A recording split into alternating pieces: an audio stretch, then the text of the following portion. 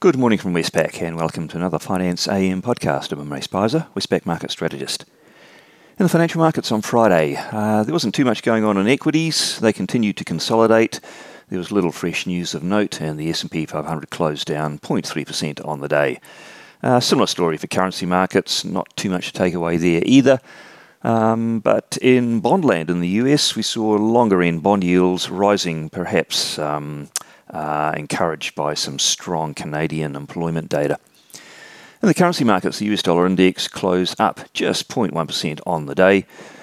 The euro ranged more or less sideways on Friday, but this morning it shot up to 109.54 from the mid to high 108s. That was after some exit polls started coming through, favouring a Macron win in the French election. In the Aussie dollar, we saw that round-tripping from 74.60 to 74.27 and back where it started. And the Kiwi dollar, it did fall from 68.80 to 68.23, but eventually settled a bit higher back up to 68.50, so not too much downward movement there. The Aussie Kiwi cross did rise from 108.70 to 109.03. In the interest rate markets, the US 2-year Treasury yield ranged sideways between 2.48 and 2.54%, but the 10-year yield did rise from 2.65 to 2.73%, making a fresh high since February 2019. Commodities, Brent crude oil rose 2.2% to $103. Copper rose 0.5%, gold rose 0.8%, and iron ore, it fell 1.2% to $154. The bits and pieces of economic information on Friday. As I said, perhaps Canadian employment got a bit of traction, certainly did in Canada and maybe further afield. Pretty strong labour market there, and that cemented market expectations for a Bank of Canada rate increase this week by at least 50 basis points. So expectations running high for that meeting.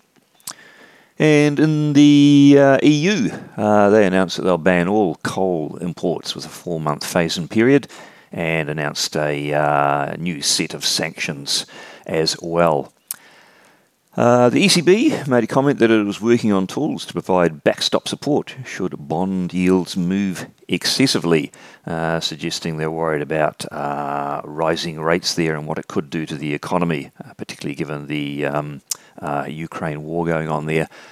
And Australia yesterday announced that it will hold a national election on the 21st of May after a 6-week campaigning period.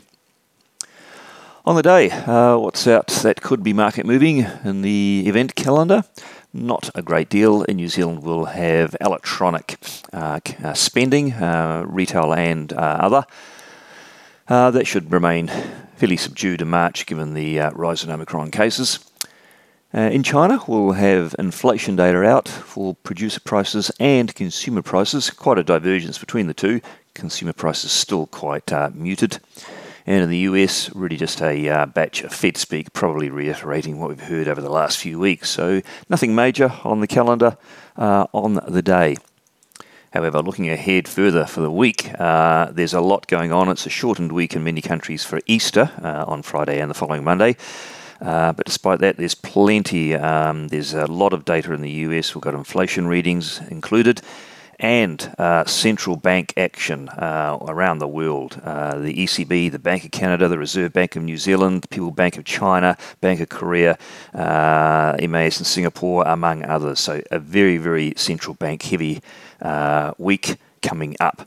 So that's it from me today. Thank you for listening. I'll be back again same time tomorrow morning.